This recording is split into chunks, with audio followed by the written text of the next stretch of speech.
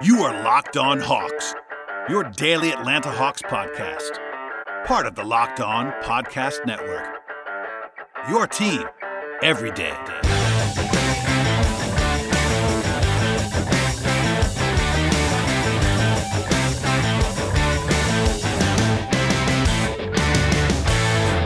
Hello, friends. Welcome to episode 941 of the Locked On Hawks podcast. I am your host, Brad Rowland, coming to you on a Monday evening, and I am recording and dropping the podcast earlier than expected because of the big news of the day with Lloyd Pierce being fired by the Hawks. They relieved him from his duties earlier this afternoon on this Monday, March 1st. And as I said on Twitter, I actually had already pre-recorded a mailbag episode to drop today. This is a busy day for me, a busy night for me. So my apologies on the slight delay of the podcast drop and also probably the relatively brief nature of this podcast. And then in the coming days, I'll have plenty of time to discuss all the fallout here. We'll definitely do some of that on this podcast today. But I had mailbag. And honestly, I'm going to use a couple questions that I was asked later on in the show because they still apply and they're more basketball related, not necessarily related to Lloyd Pierce and Nate McMillan. But interesting stuff, obviously, here. And obviously, this is big news in Hawksland. What I said earlier in my Locked On Now video and on Twitter is I'm not terribly surprised by this. I don't think anybody should be. Obviously, it was pretty clear Lloyd Pierce was on the hot seat to some degree. He was in the lame duck session of his tenure as well because he was not under contract beyond this season. The team had a club option on him. So with no extension and the way the Hawks were struggling, as much as I have defended some things that Lloyd has done, and I think people have gone a little bit too far on some of the criticism, it's not like I'm crazy and I was unaware that he was on the hot seat. He obviously was, and by this decision and when it happened, it's pretty interesting that it was before the All-Star break, but actually 2 games before the All-Star break. I thought honestly that it was not likely, but at least possible they could fire him during the break because it's a good time to reset. You have the full week and all of that stuff, but they did it a little bit earlier than that, and I wasn't sure they were going to do this. Honestly, that's just me being completely candid here. But we'll go through the nuts and bolts of what transpired first, and then I'll share more of my opinion on it all later on and some interesting basketball stuff at the end of the podcast. So, Adrian Wojnarowski first reported the news. I was driving, which was not ideal for me at that point in time, but he broke the news first, and then within a matter of moments, the Hawks announced at 4:43 p.m. Eastern Time that they had relieved Lloyd of his duties. That's the way they described. That's the way they described the decision. Again, relieved of head coaching duties was the way they said it. And it was announced by Travis Schlenk in that announcement. And I'm going to read the quote to you here from Travis that he put in the release. Quote, "We'd like to thank Lloyd for his work and commitments to not only the Hawks organization but the city of Atlanta. He and his wife, Melissa, are tremendous people who have made a positive impact throughout the city. We have high expectations for our team on the court, and we believe by making this change now, we can have a strong second half of the season." End quote. So a fairly standard, relatively nice, but also, they think about the performance on the court, all that stuff. Pretty standard quote for a firing, basically. And again, it got interesting from there because on top of the obvious fallout that was going to be happening for when you fire a coach mid-season, there was some drama, at least for a couple hours, with regard to who was going to step in for Lloyd Pierce. Originally, Woj reported that the Hawks were, quote, hopeful, end quote, that Nate McMillan would be the interim, and obviously that's been the assumption included by me for a long time. If they moved on from Pierce this season, it was going to be McMillan. He obviously coached the team when Lloyd came back to Atlanta for the birth of his second child. But it was not announced by the Hawks in the release, which I thought was notable at the time. And then Woj described McMillan as, quote, fiercely loyal, end quote, to Pierce. And Zach Klein of WSB-TV in Atlanta had a similar report to that end about Nate being loyal to Lloyd.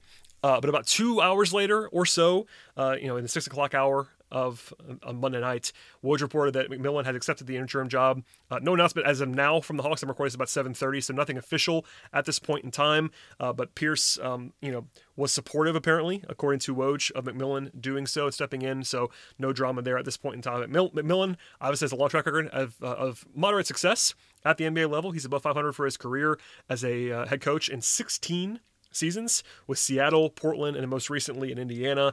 And the Pacers part ways with him after last season before he came to Atlanta. But Nate is well regarded. He's not necessarily seen as like an absolutely elite coach on that Spoelstra, Popovich, Nick Nurse level, but McMillan did a pretty good job in 3 different stops. He's known for his defense. He's known for kind of being more of an old school guy, to be sure. But interesting, transition here as a result of that. But again, nothing official, but that's the reporting, and I obviously trust Woj to set the stage for all of that stuff. So that's the nuts and bolts as of, the Hawks play 2 games on Tuesday and Wednesday, so it helps to have someone on the staff taking over, so no overhaul needed, and they can sort of regroup through the All-Star break. But interesting stuff. Quite obviously, we'll get into my own analysis and my own thoughts on this, as well as some basketball stuff momentarily. But first, a word from our sponsor on the podcast today, and the first of which is Theragun. Don't let the stress of daily life weigh on your body, whether you're an elite athlete or someone who is not an elite athlete like me. You're just trying to make it through the day with tension-free activities. Theragun can help.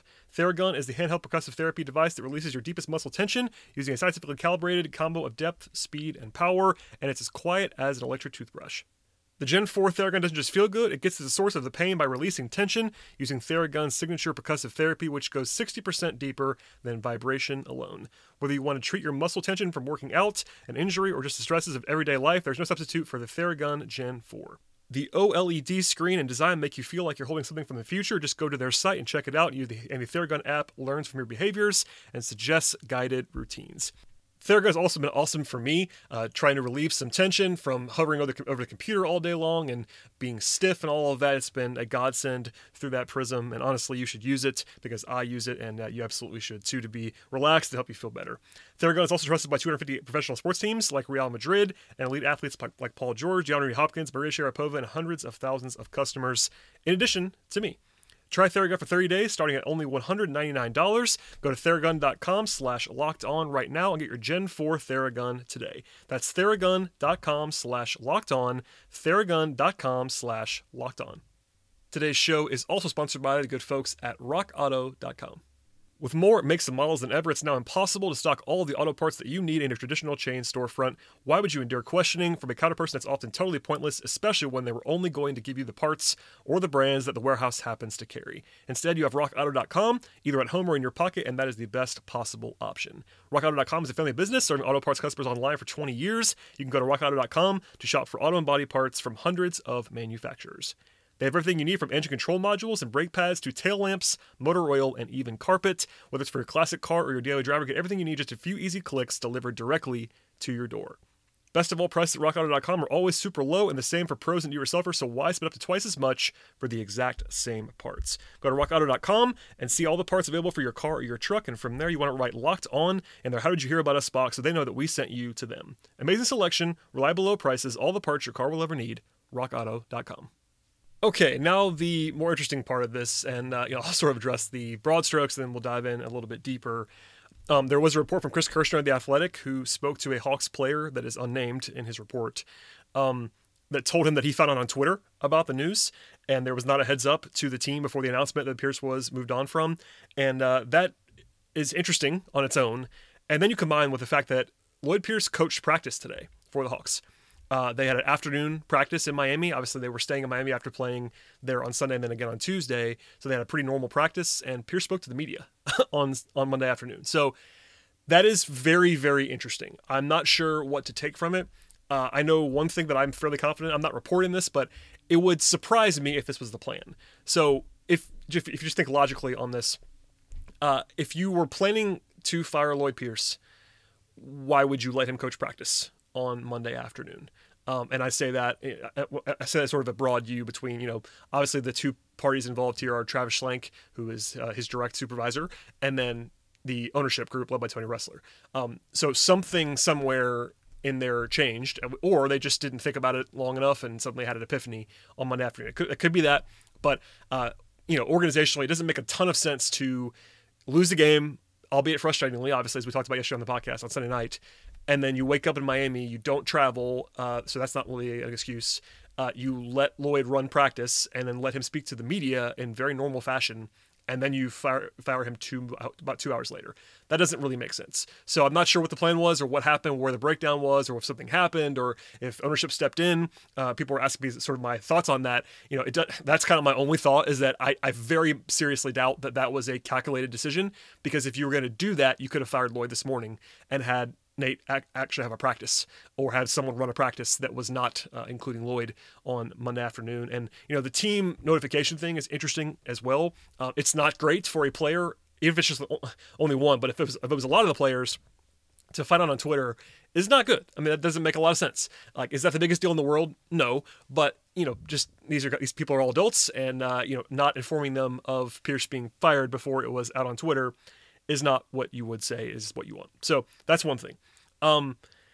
Then people pointed this out to me. I'm not a conspiracy theorist here, but it's interesting nonetheless. The Hawks announced, as I said, at 4:43 p.m. that they moved on from Pierce. 17 minutes later, at 5 p.m. Eastern Time, they announced that Bogdanovich was upgraded to questionable. He's been out since January the 9th. So that was met with obviously some positivity because it's a good news for the Hawks that Bogdanovich is going to be coming back pretty soon. But it's interesting that was less than a half hour after they moved on from Pierce. I will say this, the Hawks always announce their injury report at 5 p.m. the day before if they're in the Eastern Time Zone. So that's not a surprise in terms of the timing.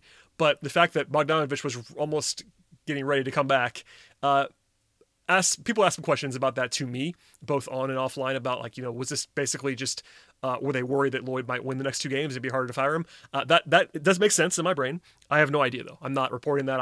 It's people were asking is all I'll say about that. But that's good news. We'll come back to that later on in the podcast about Bogdanovich. But my overall thing is obviously I've been seen as pro Pierce. And I think that's probably accurate to some extent. I think it's very much overblown. My general, if you're a new listener or not a frequent listener, I'll just say this, is that my general thought process going into the last several weeks when the fan base was turning more and more against Pierce is that my general take was that I thought Pierce was getting too much heat, and I still stand by that. I have pointed out, including several times in the last few weeks, including a lot yesterday and earlier I don't think Lloyd Pierce is proven to be an awesome NBA head coach. So by any means, this is not a move that bothers me in terms of if they decided they didn't want Lloyd Pierce long term, it makes sense to move on, and that's totally fine. I have no issue with that. I'm not viscerally upset that they decided to fire Lloyd Pierce. I think Pierce was not given the best chance to succeed as a head coach. The first 2 seasons, it's pretty much undeniable they had not enough talent to win. And then this year, obviously they invested a lot, but the returns on those investments have not been very good. Tons of injuries. I can see both sides. I think that the fan base, especially, and some of the stuff that I was hearing was just kind of a little bit over the line on their analysis of Pierce, to where a lot of it seemed, and probably this is anecdotal and maybe I'm reading too much into it, that they kind of put a lot of it on Pierce. And that's fine. I don't think Pierce is great. I really don't. So I think that there is nuance, and Twitter is not a place for nuance. Most sports conversations are not places for nuance, and I totally get that as well. And I'm not bothered by the Hawks moving on from Lloyd Pierce. Nate McMillan might be better than Lloyd Pierce. That's very much in the cards. He may not be. But I think we know a lot more about Nate McMillan than we did about Lloyd Pierce as a head coach, even now. McMillan was the head coach for a decade and a half. Lloyd was the head coach for 2.5 years and didn't have a roster that was complete the entire time he was the head coach. So this might be an upgrade. I really don't know at this point. I think I know about McMillan. I think he's a solid coach that's not necessarily a top tier one.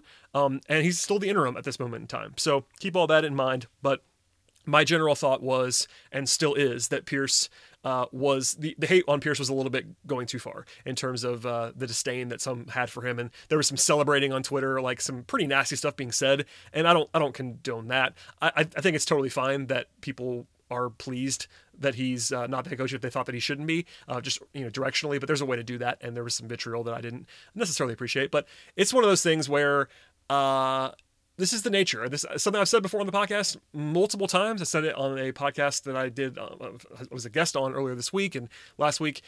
This is the NBA, and this is something that I've talked about a lot with people online and offline in the last few months. What happens in the NBA a lot of the time, not always, but a lot of the time, is, especially if you have a first-time head coach, they're the first person to take the fall in whatever circumstance. And even if you wanted Pierce fired, you could probably acknowledge that does make sense. My stance has been, it's kind of a mix of everyone. I think the front office did not do a great job in the last few years, other than the draft. They did a pretty good job in the draft. Obviously, they nailed a lot of draft picks, but the non-draft stuff has not been great. The execution late in games goes on Pierce on some level. It also goes on the players on some level. And what's that mix? It's hard to tell. In fact, it's impossible to tell from the outside. So all that stuff, I think nuance is key. But at the end of the day, Lloyd Pierce being fired at 14-20 in year 3 after not winning the first 2 years is just a very normal NBA result. You can say it doesn't, that it shouldn't be that way. You can say that it should be that way. And by the way, as I'm recording this, I just got the email that the Hawks did announce Nate McMillan as the interim head coach.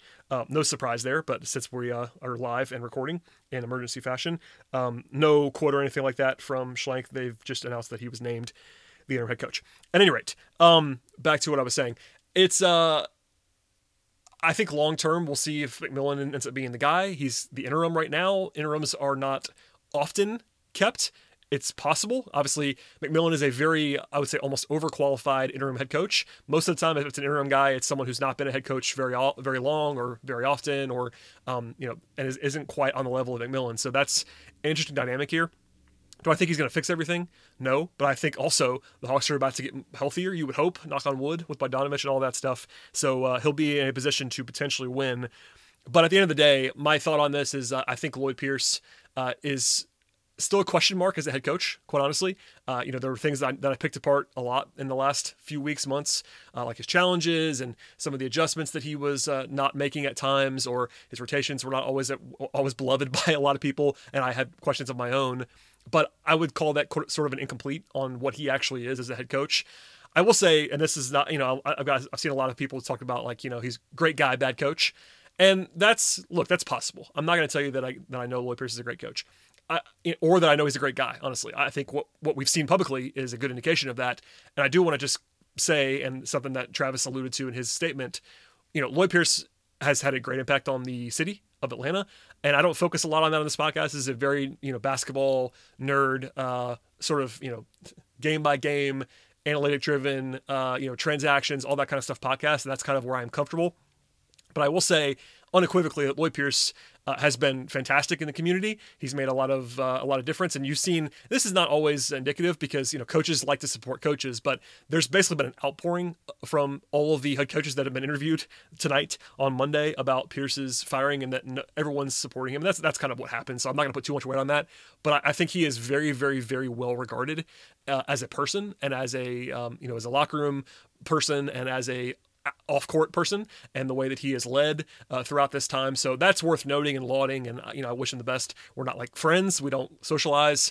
There's been this theory that I will go to the mat for Lloyd Pierce, and I won't. And this is, we're not like long-term buddies. I just thought candidly that he was criticized a little bit too often and a little bit too harshly at times. There's still room for criticism. That is still the case today.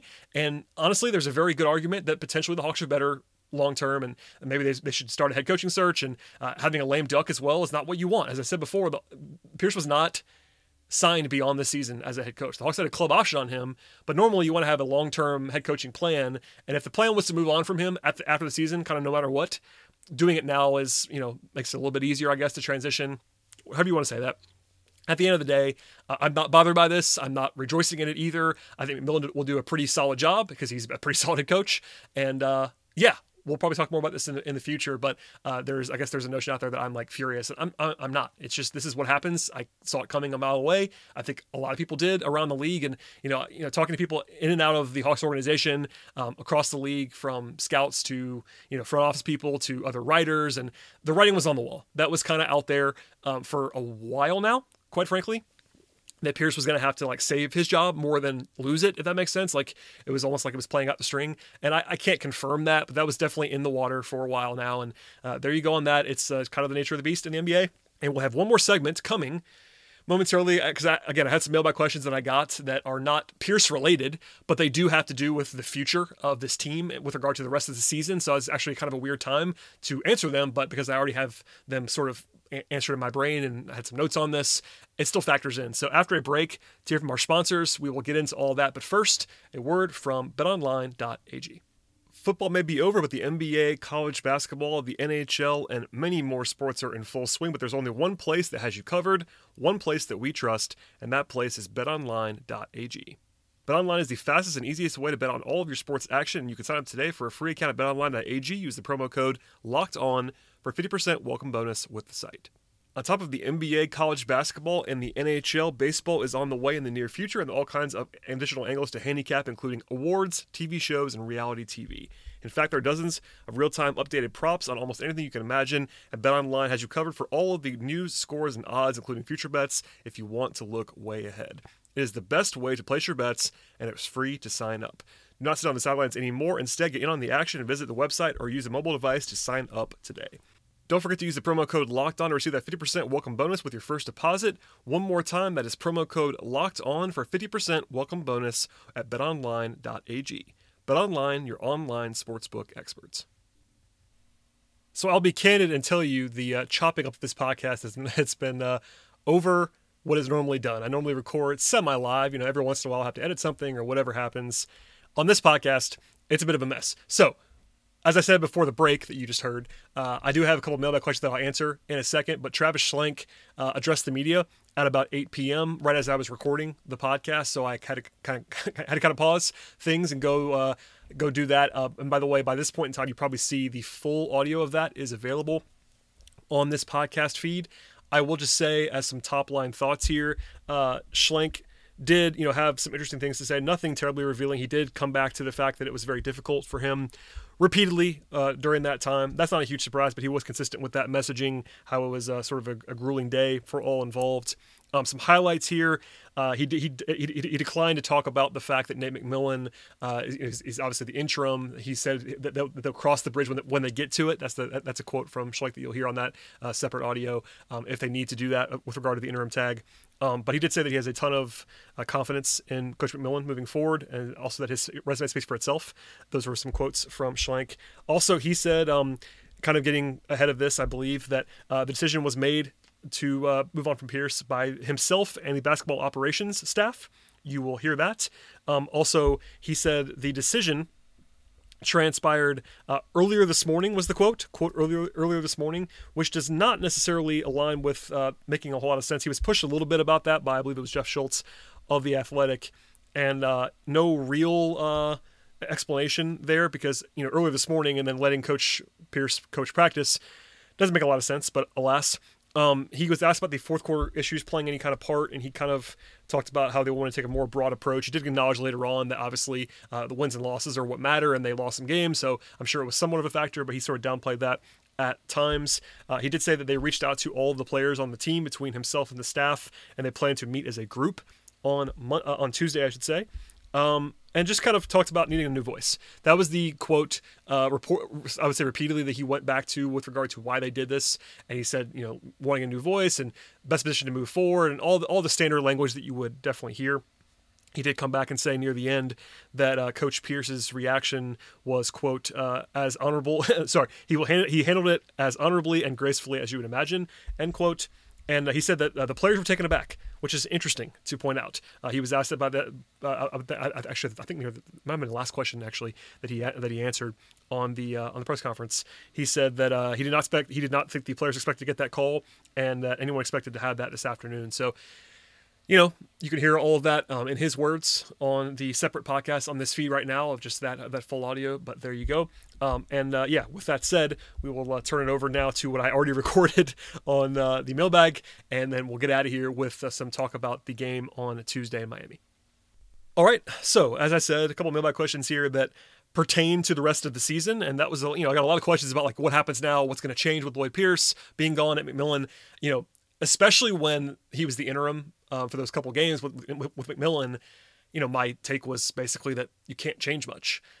You obviously have more time now to change some things, and I'm sure we'll see some tweaks, and I will defer to people that are smarter than I am about actual NBA scheme stuff. I have some knowledge there, but coaches and observers that are smarter than I am about that stuff, about what actually is going to change in the future. I think we'll see some McMillan spin on the team, and that's what should happen. He's now the head coach. But regardless, a couple of questions that I want to answer having to do with the season and injuries and all that stuff. So first one comes from Caden, who asks, did the Hawks just let the season evaporate in February, or can they bounce back? So again, these questions were asked and answered by me in a lot of ways before the firing, so this is a pre-Lloyd Pierce firing question, but I'll answer it anyway. The short answer is no, the season is not gone, and that was the case whether they had Pierce or not. I'll point out just how bad it was in February, though, and this is honestly you could certainly argue why Pierce got fired at the time that he got fired, but going 4-11 in February is a reason. I'm not sure it's the biggest reason, but it's a reason to be sure that he's no longer the head coach of the Hawks. Only the Rockets and the Wolves had worse winning percentages in February, and defensively the Hawks were bad in February. They allowed about 119 points per 100 possessions, which is fourth worst in the league in that time. Some great shooting by opponents, 49, 38, and 83 splits for the month. The offense was actually pretty good, and that's something to keep an eye on. Obviously, when you have Trae Young, your offense is going to be good. Pretty much that's almost proven at this point. Even with Trae's playing with substandard supporting cast, he's able to make the Hawks pretty good on offense by himself almost. With that said, McMillan's rep is not as an offensive guru. That's kind of an interesting thing to follow in the future, is that, McMillan, especially in his previous couple stops, including Indiana, he got praised for defense and kind of criticized for kind of having an old school offense that didn't necessarily innovate. So that'll be interesting to follow, because that was the criticism that I heard most probably from Hawks fans, and this is not the only one, about Pierce, other than like rotations and whatever you also want to say about that. Schematically, was the fact that the Hawks were not, dynamic offensively at times. They ran a lot of pick and roll, and they were not necessarily like the most diverse. And I'm not sure how much that is true anyway, but McMillan isn't going to somehow come in and be Mike D'Antoni offensively. Like, this is going to be a team that's still not necessarily going to be at the forefront of innovation offensively, I don't think. And honestly, maybe Nate changes his stripes, but that's the rep going in to all of this. At any rate, to answer the question more directly, and look at the standings is instructive here. The Hawks were 10-9 on the morning of February 1st, and they were in 6th in the Eastern Conference. That's 1 month ago today. They woke up today at 14-20 and 11th in the East. So that's obviously a pretty significant dip. As I mentioned on yesterday's podcast, the gap between 11 and 4 is still pretty small, so that's important to consider here. That gives the Hawks some room to climb. There is a giant clump here, and 538, for instance, gives the Hawks about a 50-50 chance to make the playoffs. That might be a little bit high, but when you factor in the injuries and guys that should come back, it makes more sense. Regardless, also the Hawks are tied for 8th easiest schedule the rest of the way, even when you account for the hellacious 8-game road trip that is looming early in the second half of the season. So as for the injuries and all of that stuff that plays a part into all of this stuff, as Caden asks, sort of a transition here that I'll answer another question before we get out of here, and it has to do with the injuries. So Mark says, knowing what you know now, if you could wave the magic wand and give the Hawks a relatively healthy team the rest of the way, what would you expect the results to look like? Again, this was asked and answered by me before Pierce was moved on from, but it's still relevant here because that, again, a lot of the questions that I had was like, all right, what happens now? So the big thing is that we just haven't seen this team at full strength. The Hawks have only had their core guys, if you combine the young guys and Capella, Bogdanovich, and Gallinari, and those are really the core guys. You could obviously there's a smaller inner circle core that centers on Trae and whoever else you want to include in it, but the guys who really, really matter for this team this season are the young guys and those 3 vets: Capella, Gallinari, and Bogdanovich. Those guys have played 1 game together this season, and Gallinari got hurt in 3 minutes. So we don't know. The real answer is we do not know what this team looks like. Same thing in the opener, by the way. I know Bogdanovich and Gallinari played in the opener, but then Capella was out in that game. If people have kind of forgotten that, but Capella missed some time early on in the season. So I'm guilty of this too. It is important to note, though, that you can't expect everyone to be fully healthy for large periods of time. There's always some injury stuff. The Hawks have still been more unlucky than you would expect to this point in the season. At last check, they were like a top 3 or 4 team in the league in terms of how many games they've missed due to injury this year, and also a pretty high leverage in terms of the way those are lost, because most of their games lost have been to really, really good players. Obviously, Hunter and Bogdanovich. Reddish has missed some time. Like Gallinari missed some time. Chris Dunn is a projected rotation guy who's missed the entire season. So they haven't had like end of the bench injuries. These are guys who were supposed to be real contributors this year, including their 2 best wings now for a month, basically. So that's the thing about this, is the cluster injuries makes it worse. So basically, the entire month of February, they were without Hunter Bogdanovich. They are 10-15 since Bogdanovich went down, and really 10-16 because he got hurt early in the first half of that game, and they lost that one. So throw that in, throw in Reddish missing the last 4 games, and suddenly your wing rotation is a lot worse than it was supposed to be. It's convenient in terms of record keeping, but again, Hunter got hurt in the last game of January. So the question about the Hawks in February and their downturn is essentially just when Hunter has been out. They're 4-11 now in the last 15 games, all without Hunter, and he's a big part of that. So I will say he's crucial on both ends of the floor, so you can't just hand wave that. So there is one small sample size caveat that I'll give, actually a couple of these that I will give you. One of which is that I'm not sure the Hawks are actually going to be this good in a vacuum, but the Hawks are plus 5.3 net rating when Hunter plays this year. That is obviously quite impressive. Also, the Hawks are plus 6.9 when Trae Young, John Collins, and Clint Capella play together this year. And that's with or without Hunter. And that, of course, that includes some time with Hunter. But that trio, which I know Andrew Kelly has argued is their core three right now. I'm not sure I agree with that, but it's one of those things where it's close. At least right now, those are the three best players that have been available in the last month, essentially. Those three guys are on the court. The Hawks are good. And it's been everything else that they have kind of flailed on in recent days. So I will say, honestly, to answer the question, with relatively good health, not perfect health, but relatively good health, I wouldn't change much from my preseason projection. And obviously, I picked the Hawks to be slightly over 500 preseason. I would stand by that now in terms of the rest of the way. So there's a little bit of positivity in the fact that Hunter, for instance, is much better than I think anyone projected him to be right now. At least the guy that we saw early in the season is ahead of schedule. He was awesome, honestly. And then I think Capella as well has been a little bit better than most expected them to be. So those are the two positives versus my preseason expectations. Then you have the negatives. I think Gallinari is very clearly worse than expected. I still believe, by the way, that I believe in Gallinari as a solid contributing player.